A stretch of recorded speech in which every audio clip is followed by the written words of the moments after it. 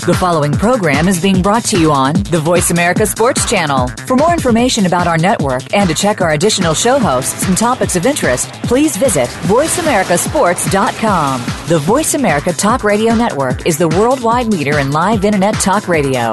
Visit voiceamerica.com. The views and ideas expressed on the following program are strictly those of the host or guests and do not necessarily reflect the views and ideas held by the Voice America Talk Radio Network, its staff, and management. The horses are at the gate. And they're off. Welcome to Winning Ponies. With the weekend coming up, this is the spot to be for news, handicapping, and spotlights featuring the winners behind horse racing today. Now, here's your host, John Englehart, racing's regular guy. And thank you for joining us for another edition of Winning Ponies.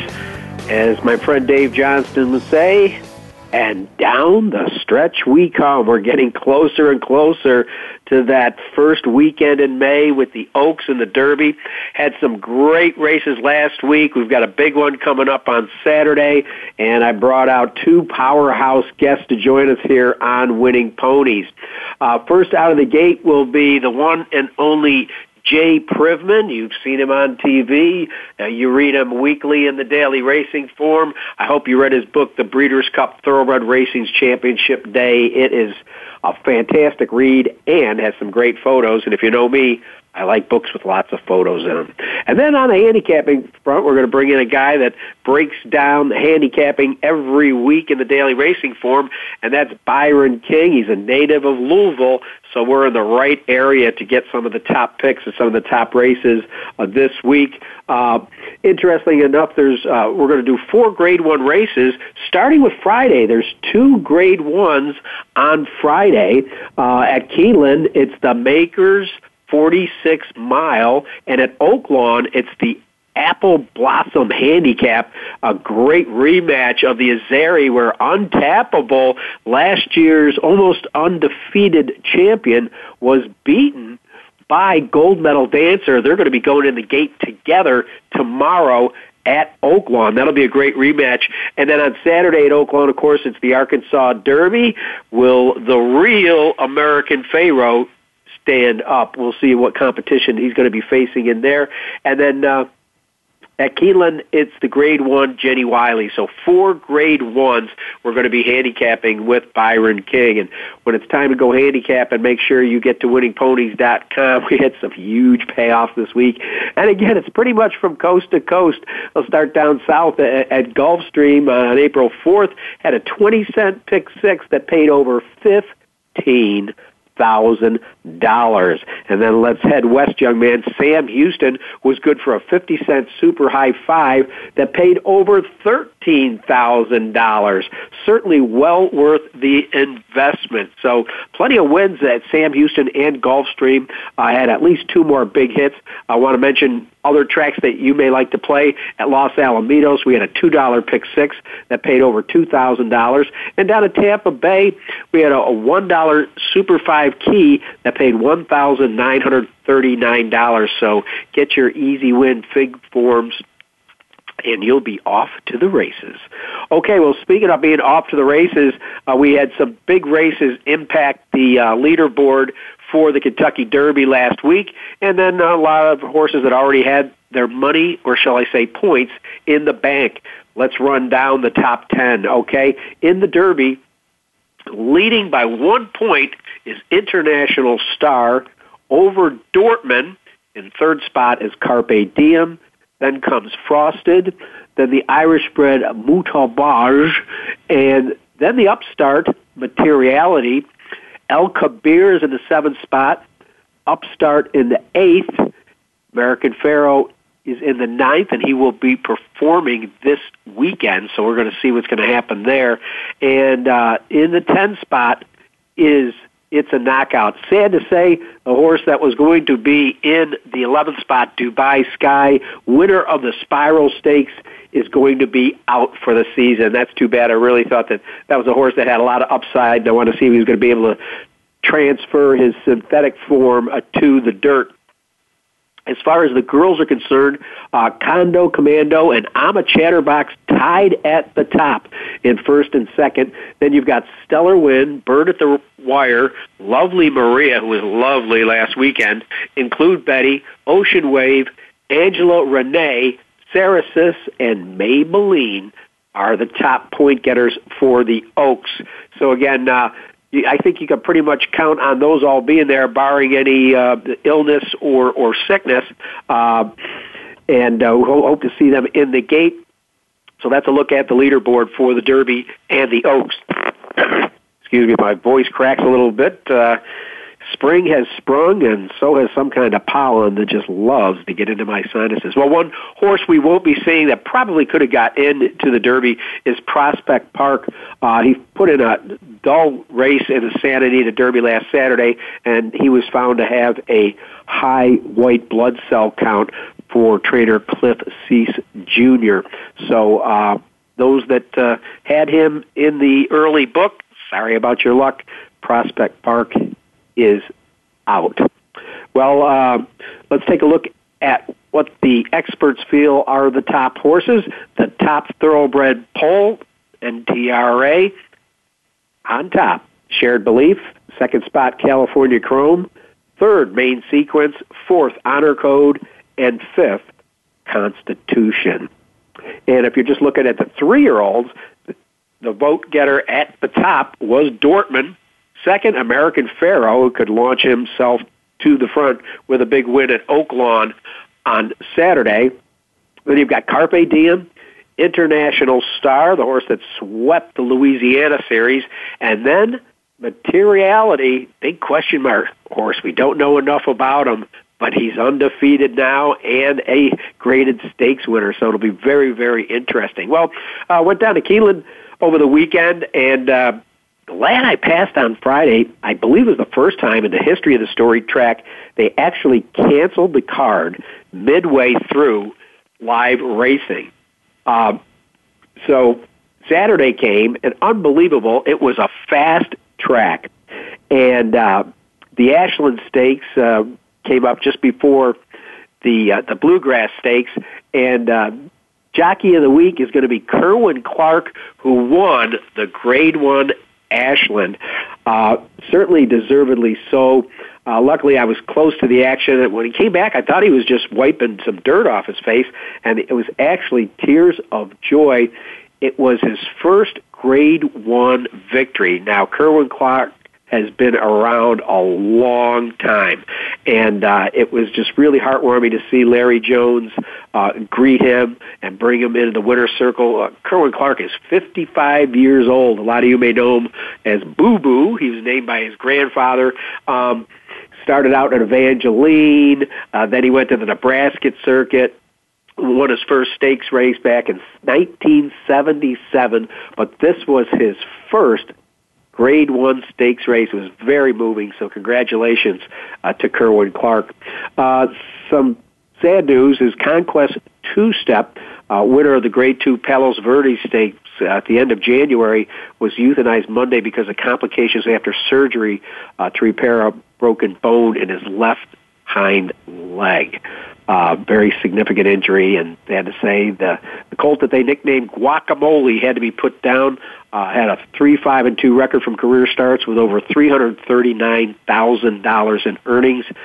So our feelings go out to the connections of Conquest Two-Step. We did have a graded stakes race today, and it was Alsbid in the Count Fleet getting the job done. I believe he ran second in this race last time. So the now 6-year-old gelding, it was his first graded stakes victory, and that just happened a few hours ago down at Oaklawn Park. He was there with the favorite Ivan Fallen Awful Lot. I love that name, Ivan Fallen Awful Lot.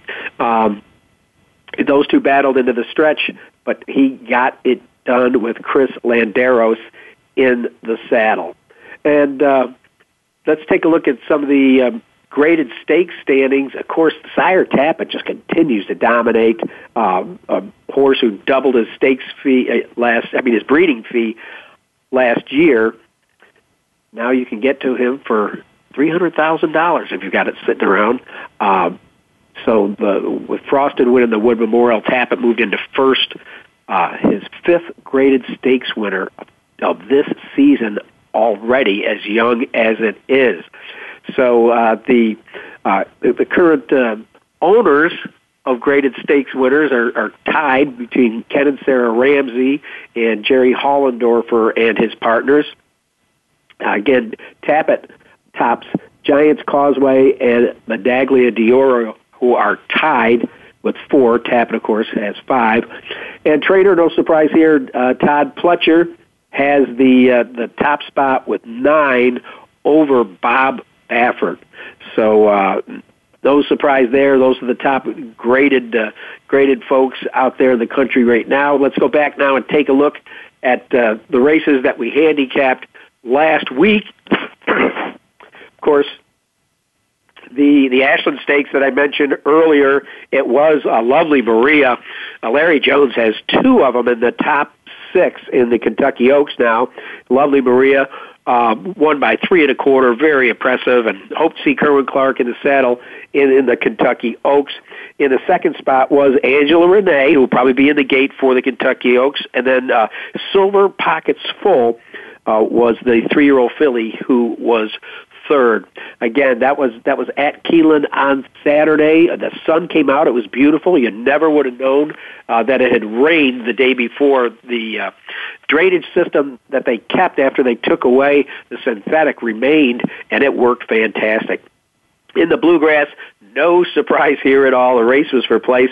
Carpe Diem with Johnny V in the saddle drew away by 3 lengths. Ocho was the speed and hung in there pretty good to the quarter pole, but then it was no doubt about it when Johnny V smooched to Carpe Diem. He spent the rest of the time looking over his shoulder. Ocho hang around to finish third, and it was Danzig Moon who finished in the second spot.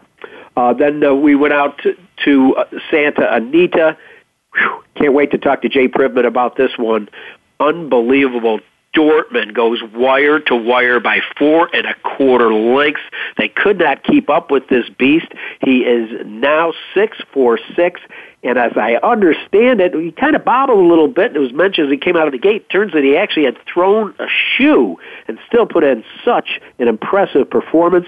Bob Baffert, almost his own worst enemy. This one Lucky Dane looks like he's a colt with an upside to him. And the third spot was Bolo. And then over on the other coast, it was Frosted making an impressive move in the Wood Memorial.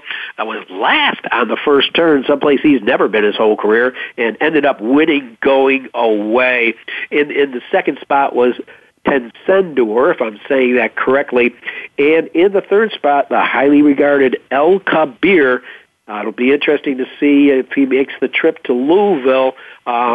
He hasn't put in too many bad races, that's for sure, but he hasn't finished worse than second since the Nashua Stakes at Aqueduct November 14th. So that was a look at last week's action, and again, we'll be picking the brain of Jay Privman to see his impressions. I hope that every week you go online or pick up a form and watch or read Derby Watch with Jay and Mike Watchmaker.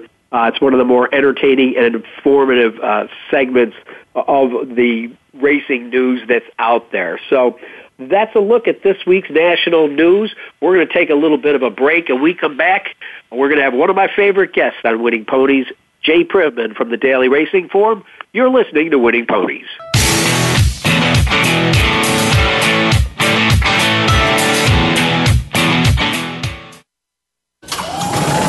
The opening kickoff is a beauty. It's a fly ball deep right field. Back goes O'Neal. He's at the shot. Got it with 2.8 seconds left. To left.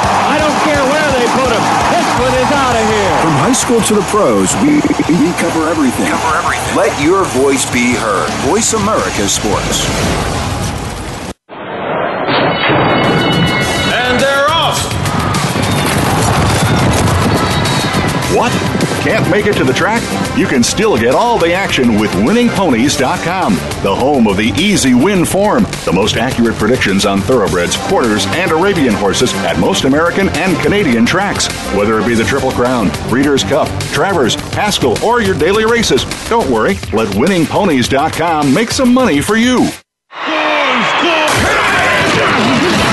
Your internet flagship station for sports. Voice America Sports.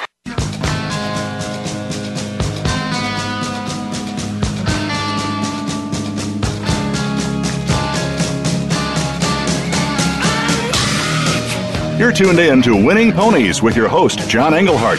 Got a tip for us? Need a tip from us? If you want to talk with John or his guests, the phone lines are now open toll-free at 1-888-346-9144. That's 1-888-346-9144. Or you can send an email to show@winningponies.com.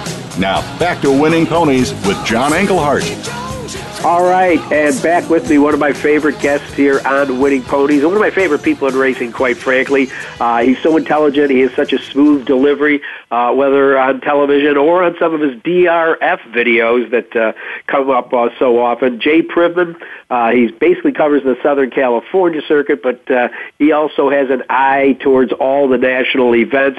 And for years, I've been reading his tete-a-tete with Mike Watchmaker on Derby Watch. And now, as we progress forward, you get to watch those two guys on video every week. So, not going any further, Jay Privman, how are you?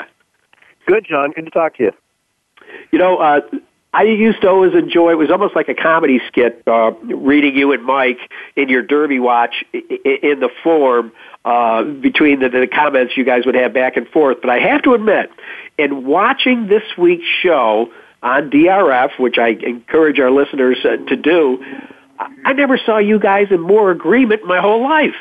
Yeah, well, he's finally come around to seeing things my way. I mean, you know, he was big on Daredevil, and I wasn't. And, you know, he finally saw the light after the Wood Memorial. So, you know, eventually they all come around, John, even Mike. That is funny. No, because a lot of times it may be for fun, or it may just be the New Yorker in him. The antagonistic side seems to come out. But well, what can I say? That's Mike, and that's kind of the tennis match you guys have been playing for years.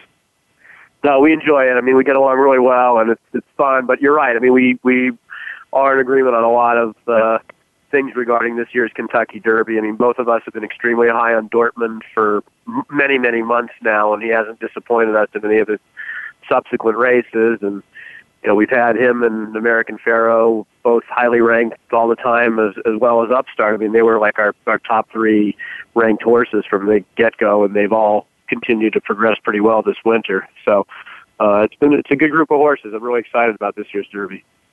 Well, I am too, and I want to paint with a little bit of a broad brush before we get into some specific races, and I'm going to jump back a whole other week and try to get your read on a horse who it just seems like he could be any kind. We don't know yet, and that is out of the Todd Pletcher barn, Materiality, who was pretty impressive in the Florida Derby for a horse that was only making his third lifetime start.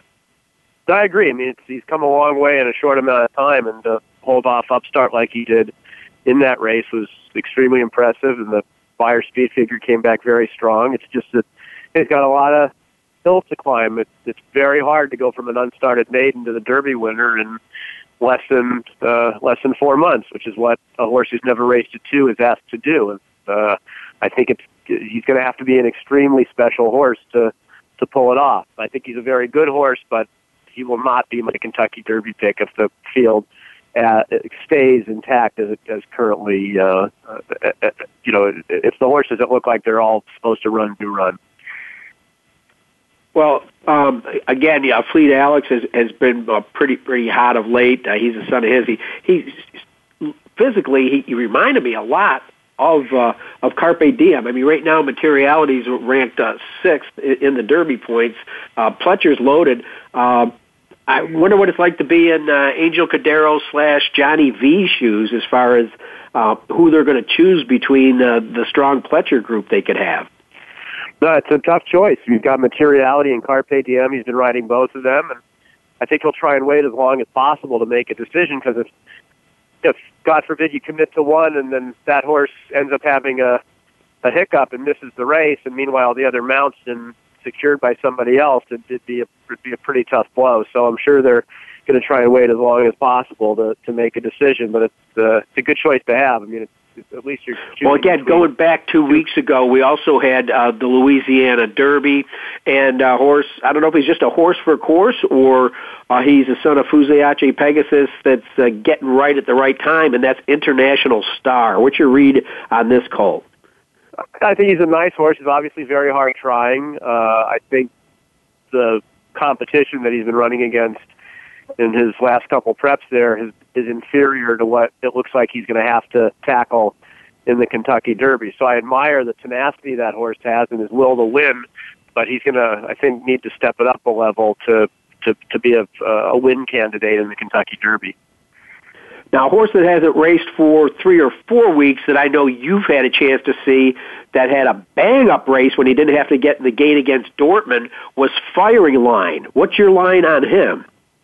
I like that horse a lot. I mean, he barely got beat by Dortmund in the Robert Lewis Stakes, and then he went to Sunland, and he obviously ran against vastly inferior competition there, and he crushed him in that race. But, you know, I think if you go back to his previous race against Dortmund, to be beaten in a photo finish by him and be 21 lengths in front of the rest of the field shows the kind of quality that he has.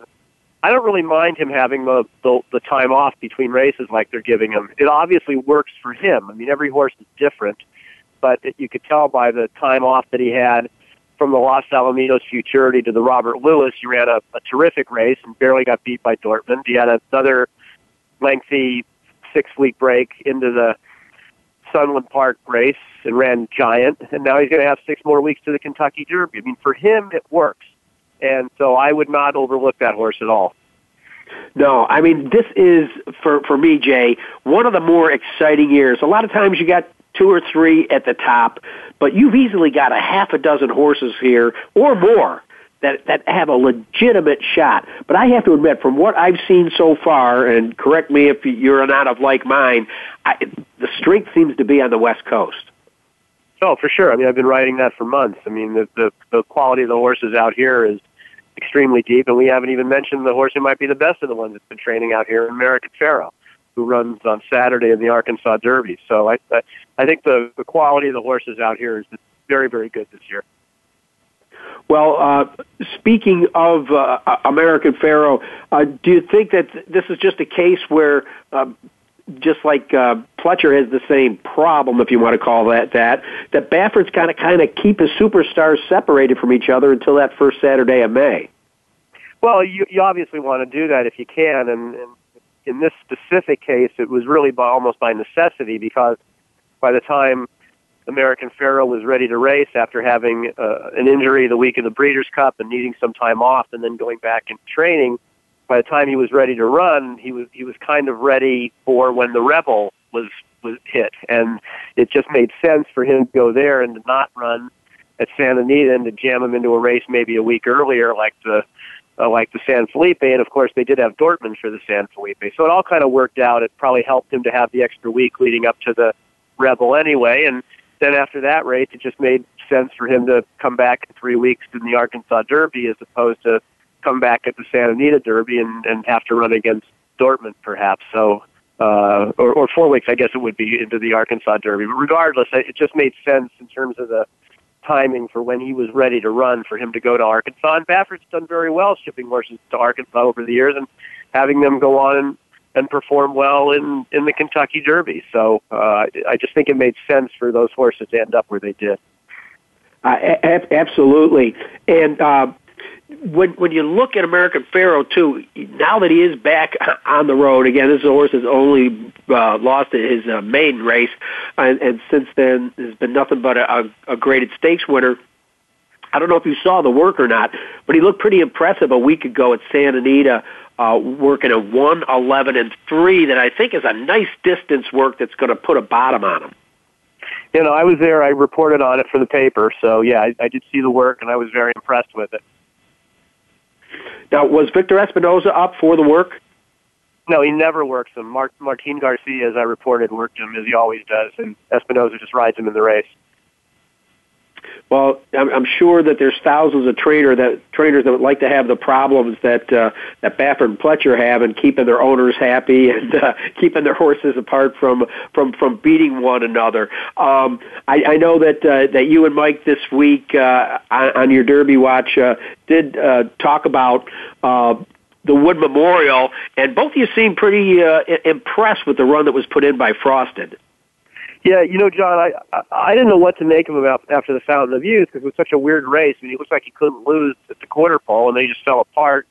Obviously, there were things that they did to try and correct that, most notably, I think, having a minor throat surgery. But regardless, I thought his race in the Wood was terrific. I mean, it was, to me, the best race he's ever run, and they took him back and made one run with him, and he finished up well, and it was in good time, got a strong buyer speed figure, so to me, off that race, he's a major player for the Derby. I thought his race was very good. And, if he hadn't fallen apart like he did in the Fountain of Youth, he would have been considered one of the elite Derby candidates because he looked like he was going to win that race. And then when he fell apart in that race and finished fourth, the shine came off a little bit. But for me, at least, it's certainly back on. I liked his race a lot last Saturday. Really, absolutely. And couldn't be hotter right now as far as, having... out of a deputy minister mare by Tappet. Tappett's just on fire. I think he's already had 5 graded stakes winners this year. Trying to think to get your read on Carpe Diem and what I feel was a public workout down at Keeneland. Yeah, it was. I mean, it looked like he was running against inferior competition. And, I mean, as far as 5/8 from the wire, John Velasquez is starting to look around and measure his rivals. I'm sure the idea was, of course, to win the race, but to not have to get to the bottom of them. It was a means to an end. It was his second start of the year, and the next race will be the biggest one, the Kentucky Derby. And to me, it looked like they accomplished what they wanted to, get a win into him, but not have to beat him up to do it. Now you've got 4 weeks to prepare for the Kentucky Derby. So in terms of his preparation, it looks like it could not have been more ideal. Well, as long as you've been following the Kentucky Derby and writing about racing, have you seen a crop with as much parity as this group? Well, I mean, I've seen some with parity, but sometimes it's because they're all bad. I mean, really, parity means they're on an even level, and so they can be on an even level, but not very good. But this definitely looks like a group that, at least at the top, is fairly evenly matched, but is also very, very good. And to me, it's analogous to kind of the year when Street Sense won the Derby, and you had horses like Hard Spun and Curlin and Any Given Saturday, who were all very good 3-year-olds that year. I mean, that was probably the last time I think we had a crop that, at least at the very top, was of similar quality. Well, Jay, we're closing in on the Derby. What do the next couple of weeks have on the calendar for you personally as you get to the Derby? Well, just this weekend's the last weekend of the races, the Derby prep races that offer points towards the Derby. So once we get through sorting out these races, then it's just kind of the countdown to see who stays in and who comes out, who thinks maybe better of it if you're a lower ranked kind of horse, and the points list will come into play in terms of who gets into those final spots, and it'll just be sort of covering the comings and goings on that front. And then I'll get back to Kentucky about 9 days before the race, and then a lot of the reporting then will be on site. It'll be very focused on how horses look in the morning and who's training well, and certainly the final workouts will be well chronicled by us. So that's kind of the timetable over the next couple weeks. Well, before I let you go, Jay, I know that I'm putting you on the spot, but let's put you in a time machine. It's 12 minutes to post. Everybody looks good in the Kentucky Derby. I'm handing you $100 and say, Jay, put this to win on any horse that you like. Who would you be putting your money on? I'm not going to do that, John, because I have to watch the horse. I'm not trying to be coy, but I need to watch the horses train. You have no idea what post they're going to draw. You don't know who all is going to be in there, what kind of speed there might be, or how the pace shapes up. So I've never done that, and even for a guy I like as much as you, I still won't do it. I don't want to pick a horse now and then get back there and in 2.5 weeks go, I wish I hadn't said I like X, and it turns out I like Y. So absolutely, I totally understand, and that's classic Jay Privman, who's a class guy, a straight shooter, and also you're educating our listeners in the fact that there's so much that can happen in the next couple of weeks, and like you said, anything from post position to track condition to how they take to the surface at Churchill that can affect your final decision on Derby Day. I mean, what if I tell you, like, right now I like American Pharoah when he goes out Saturday and lays an egg? I mean, I don't expect it. I certainly wouldn't want to be wed to a horse who ends up, missing the race in a hypothetical situation like that. So I'm perfectly happy to wait till they draw the race on Wednesday at Derby Week to decide on my final selection. Very fair. Well, I hope to see you, scuffing boots on the backstretch at Churchill Downs the week before the Derby, Jay. I'm sure we'll see you back there. It'll be a good time. All right, take care. We've been talking with Jay Privman from the Daily Racing Form, and we're going to take a little bit of a break, and we come back, we're going to be talking to one of his contemporaries. This guy's a bluegrass guy himself, Byron King from the Daily Racing Form. Quick break. We'll be back on Winning Ponies.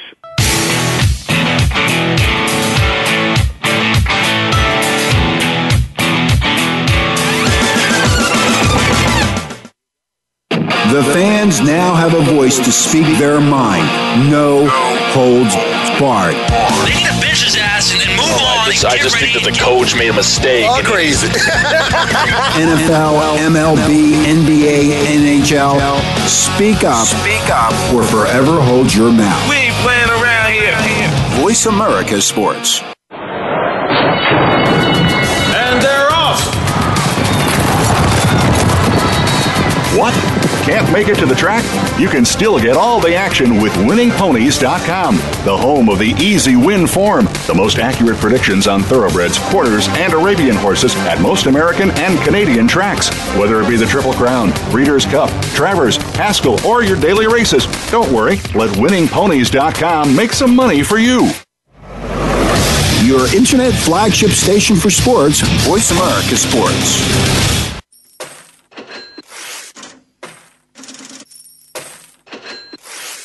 You're tuned in to Winning Ponies with your host, John Englehart. Got a tip for us? Need a tip from us? If you want to talk with John or his guests, the phone lines are now open toll-free at 1-888-346-9144. That's 1-888-346-9144. Or you can send an email to show@winningponies.com. Now, back to Winning Ponies with John Englehart. All right, well, two of my favorite people from the form and in racing. Just had Jay Privman on. Now I've got Byron King. As I told you earlier, he's a Louisville native. He's one of the many graduates of the University of Arizona Racetrack Industry Program that we've had on the show. You may recall him on television years back at Sam Houston Race Park. He was the paddock host, and but now he's kind of pretty much focused on Kentucky. So for this show, he's a good man to have on this time of year. Got to spend some time with him in the Keeneland press box over the weekend. So with no further ado, Byron King, how are you, Coach? I'm Coach. Yeah, John is referencing there for your loyal listeners who perhaps might not have caught our updates over the years when I was coaching the equivalent of the Bad News Bears of basketball. Yes, so hence my name, Coach. But yeah, we can call Lucas Coach. Why not me, right? So absolutely. But absolutely. Yeah, that was. But let me tell you, the best years with my sons were on the hardwood. So, how are you, John? I'm doing good. We just had Jay Privman on the show, and as I was kind of painting with a broad brush, this is a really exciting season as far as these the 3-year-old boys, and I guess you could say to some extent the girls, but most people are looking a little bit more towards the male races leading up to America's most iconic race, the world's most iconic race, the Kentucky Derby, and these are exciting times. This is an exciting year. Let me get your read on it with a broad brush from coast to coast. Well, I do. I think this is a good field. I really do, and I think that I have a glass table in front of me, so I can't knock wood, but I'm going to knock glass that they hold up here. There's inevitably going to be some defections in the weeks to come. There were some today, or one or two today, but not the major contenders thus far. And when I sit and I look at, gosh, Dortmund's a heck of a horse. Just obviously American Pharaoh hasn't done anything wrong. You've got Materiality, who's 3 for 3. You've got really good horses like that there. And then that next tier, Frosted and Upstart and International Star. You've got the UAE Derby winner from Dubai coming over. I mean, I think you've got some really good horses in this race this year, and thus far we've been pretty fortunate that not too many have, have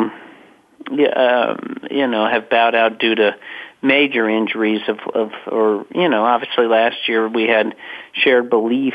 You think of, obviously California Chrome was fantastic in the Kentucky Derby, but you think about, wouldn't it have been nice if Shared Belief were in there? Of course, he might not be the horse he is now if they hadn't given him his proper time, but there's a lot of luck required with horses' health to make a race like the Kentucky Derby. I mean, it's I think there's a great quote from the late great Hall of Famer Bobby Frankel that there's really only 2 races that you can't, that aren't replaceable in terms of if you miss it because of injury or sickness or something, and that's the Kentucky Derby and the Breeders' Cup races. Everything else, you want to run in $100,000 stake, well, there's one of them in 2 weeks, So, but right. The Derby, everything's got to go right, Well, we've heard the term the curse of Apollo, and that is horses that did not race at 2 that can't win the Kentucky Derby. It's too bad that Materiality didn't break his maiden 12 days before he actually did, or he wouldn't have that curse hanging over his head, as will be pointed out in the weeks ahead. Yeah, I personally... well, let me say this first of all. I am not the world's greatest Kentucky Derby handicapper. I will be strictly honest with you. This is a race. You're not. That's why I had you on the show. You're kidding me. I have struggled with this over the years, but I'm man enough to admit it. I mean, there's some races that you just. I mean, when I was a kid, I was nailing these things year in, year out, and I knew nothing about it. When I'm talking 10 years old, and you're picking names and you're saying, I'm picking Swale and picking this and that. And, the more I learned about it, the worse I did.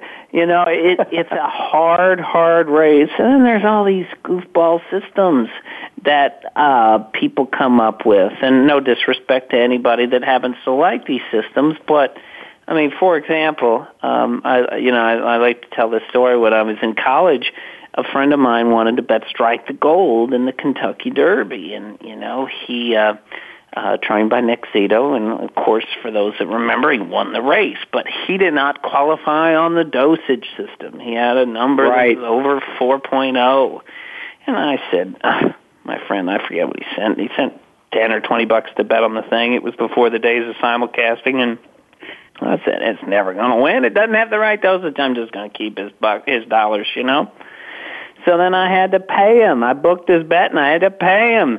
And it was awful. And I learned a valuable lesson that day, and that is, these rules and things like that will one day be broken. There is some logic to this rule in terms of naturally experienced horse is going to have a better chance in a race like the Derby than an inexperienced one. But as you noted, I mean, if this horse had been born 12 days earlier, I mean, he'd be fine, right? I mean, what does that mean exactly? To me, it's just a lot of...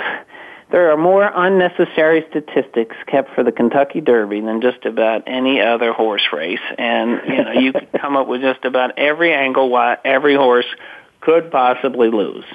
Materiality, in my personal opinion, is a very, very, very good horse. I thought he withstood a very long, taxing battle with Upstart in the Florida Derby. He ran, I think it was a 110 Beyer speed figure. He did it, pulled away at the end. He has tactical speed.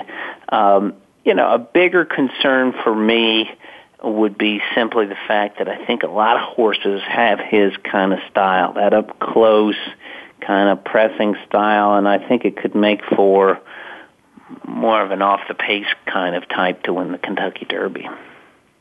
It will be very interesting because we pretty much know where Dortmund will be,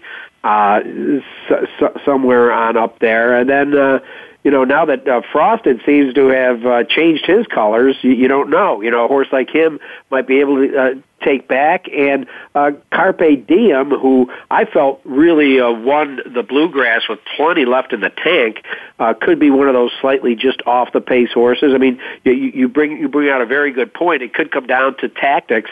I'll find very interesting to see who John Velasquez decides to ride in this race, because right now he has a choice between Materiality and Carpe Diem. So it's going to be a fun couple of weeks coming up to this.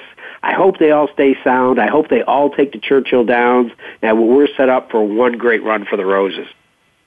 Yes, and, I think it will be interesting. And, of course, posts play a part in tactics, and, jockeys and trainers and people like that look at the form, too. I think Carpe Diem has it's a fairly versatile horse, but even the other day, he was pretty much pushing Ocho Ocho Ocho the whole way. I think the furthest he's been off the pace, if I'm going by memory here, not looking at his past performances, was probably in last year's Breeders' Cup Juvenile, when the pace was just furious, and even then he was only, I think, a few lengths off the pace. So he's going to be close. I think he's just a naturally aggressive horse. But I will say this, and certainly this is not to discredit your view on how to handicap this race, because it would not. Everybody's got their own angles and stuff, but I think these decisions for jockeys are extremely difficult, and they're often made by their agents in all seriousness, So, and there's a lot of politics at play, but you look over the years. There were many years that before Pat Day won the Kentucky Derby with Lily T, that he got off the wrong horse. He got off Unbridled to ride Summer Squall in that one particular year. And, of course, Summer Squall was a very good horse in his own right, who won the Preakness the year that Unbridled won the Kentucky Derby. It's a fine line distinguishing between some of these horses, and it's very tough. And, I guess I personally like to base my handicapping on what my opinion is, not necessarily what the jockey or the jockey's agent's opinion is, provided there is an adequate substitute, that is in the irons. Now, do you know, does Angel Cordero still get up on some of Pletcher's horses? I think so, but I can't say I follow. They're based down in Florida through the winter, and I'm based in Kentucky through the winter, so I cannot tell you with absolute certainty. But for a long while, he certainly was. I don't know if that has changed with, like all of us, he's getting a little older, so I don't know if that has changed at all. But so I can't really speak to you regarding the dynamics of that stable, but I know just thinking of what an edge that would be to have your agent be Hall of Famer Angel Cordero Jr., and he's getting up on both of these horses and finally gets off, and on whatever day it is says, you're going to ride blank. Yeah, and maybe that would be, but there's a lot of these other guys that are tremendously sharp agents too. I mean,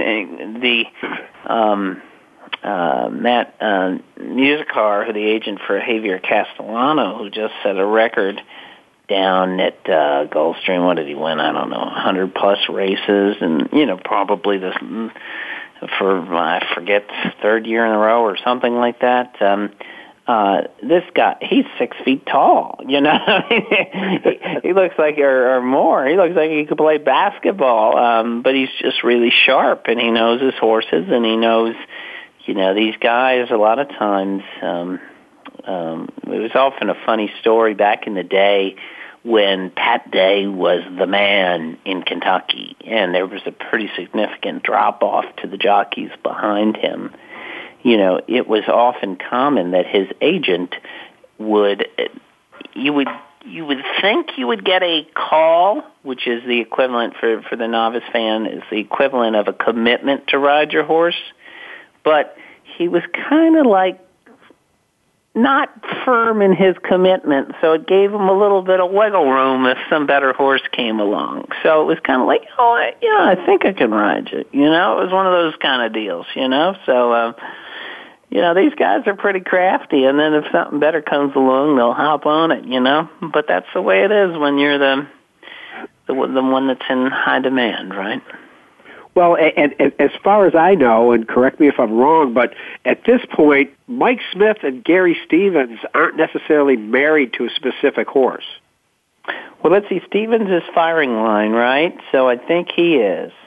I think Stevens is pretty much on firing line, who, of course, gave Dortmund his biggest battle twice in the Los Alamitos Derby and another race at Santa Anita. So he won the Sunland Derby by city block. He's very well, I think, entrenched there. Mike Smith rode Bolo last time, who I think right now is kind of an on-the-fence horse for the Kentucky Derby. I think a little bit will I think they might be waiting to kind of see. The trainer's kind of hinted that she thinks, Carla Gaines, that she thinks he's a little better on the turf. So that could open things up. I mean, obviously, he is just a tremendous, probably one of the best big money, big stage riders of anybody out there. And I know if I owned a horse that was in the Kentucky Derby and I was looking for a jockey, and let's say it's Carpe Diem or say it's Materiality, boy, I would sure have Mike Smith on speed dial once the decision came down, Well, I'm sure his agent has Pletcher's number right there by his thumb because again, all these horses do stay sound and work well up to the Derby. Somebody's going to have to make a decision, so it'll be very interesting. I'm looking forward to that. Well, I'll tell you what, Byron, let's get into some of this week's races. I picked 4 Grade 1 races over the next 2 days. So I'm not sure if you did your handicapping for tomorrow or not, but let's start with what I feel is probably one of the most competitive races as far as let's play beat the favorite in the Makers 46 mile. Now, I got to look at some of Keeneland's races today. The weather didn't look too bad down there. So I'm guessing we'll probably be going on the turf, and might it be okay? Oh, yeah. Well, I mean, the weather has been highly volatile, of course, here in Kentucky over recent days. I believe it might rain overnight, last I heard. But it was largely sunshine today. And even though they called it yielding, the times were very fast on the turf, as it was in the Shakertown on Saturday after, it rained inches the day before. Right. So I'm pretty confident, Grade 1 race, we are not going to see any kind of change. Now, in handicapping it, people might want to consider horses that like a little give in the ground. I personally think it's in pretty good shape, so I would look at, if I were handicapping it, I would look at good horses that have run on, like, say, good, and look at some yielding. But if a horse had a bad race on a yielding track, but some good races, favorable races on good surfaces, I wouldn't have a problem with backing that particular horse. And the other thing that I noticed today is, there was very few clods, kickback, it just really looked good. I think it kind of just soaked up that that water, and just it really made it look really, really good. Well, anyhow, in the Maker's Mark, the favorite is Summerfront. Certainly can't, knock this horse.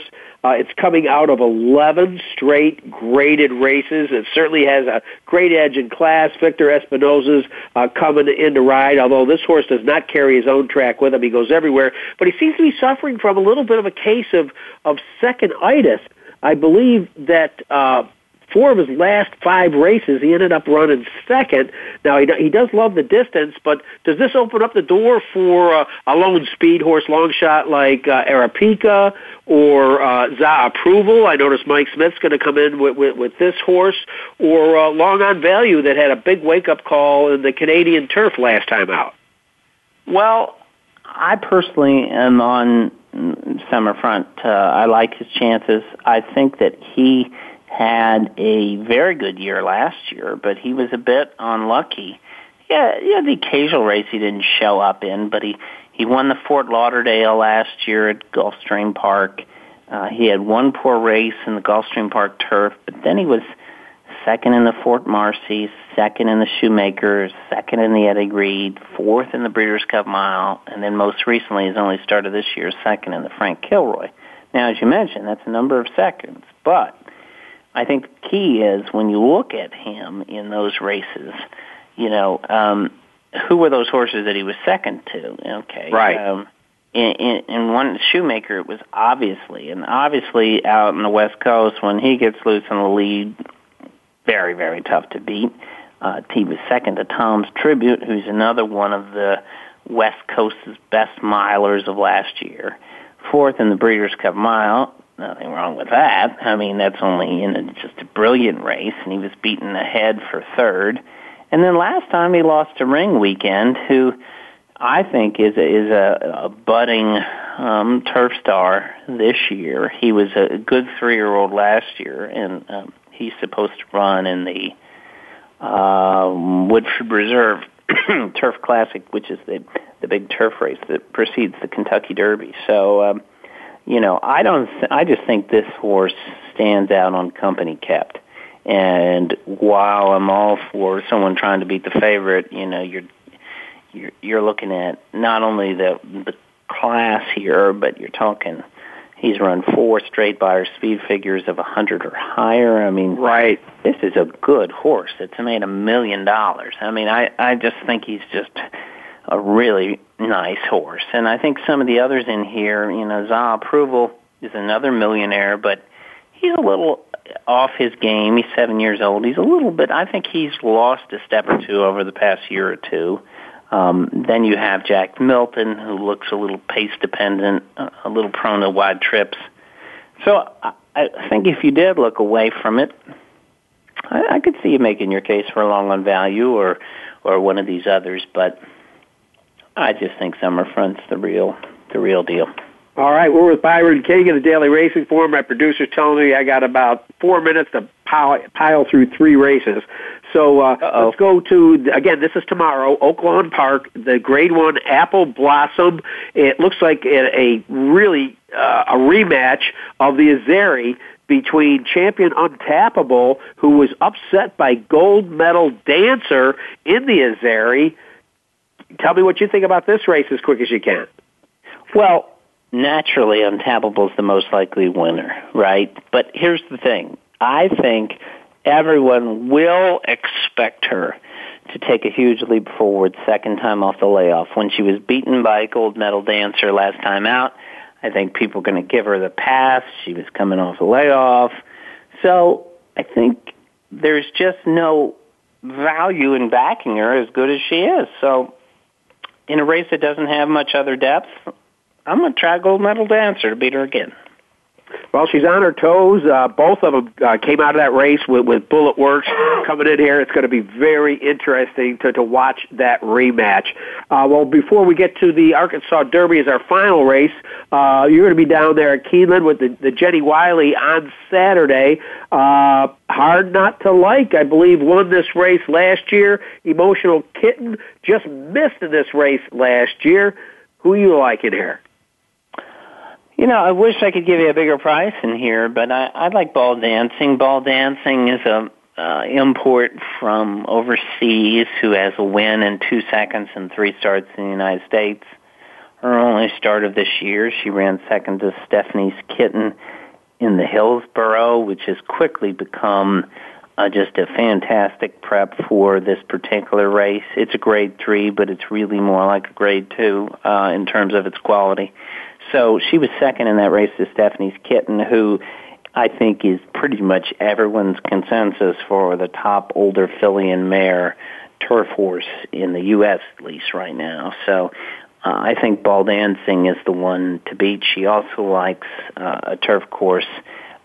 She can handle firm going, but she can also handle some giving the ground as a former European. The Europeans always can. Well, coming down, I got a minute left. It looks like the races for place in the Arkansas Derby as far as American Pharaoh gets the headlines here.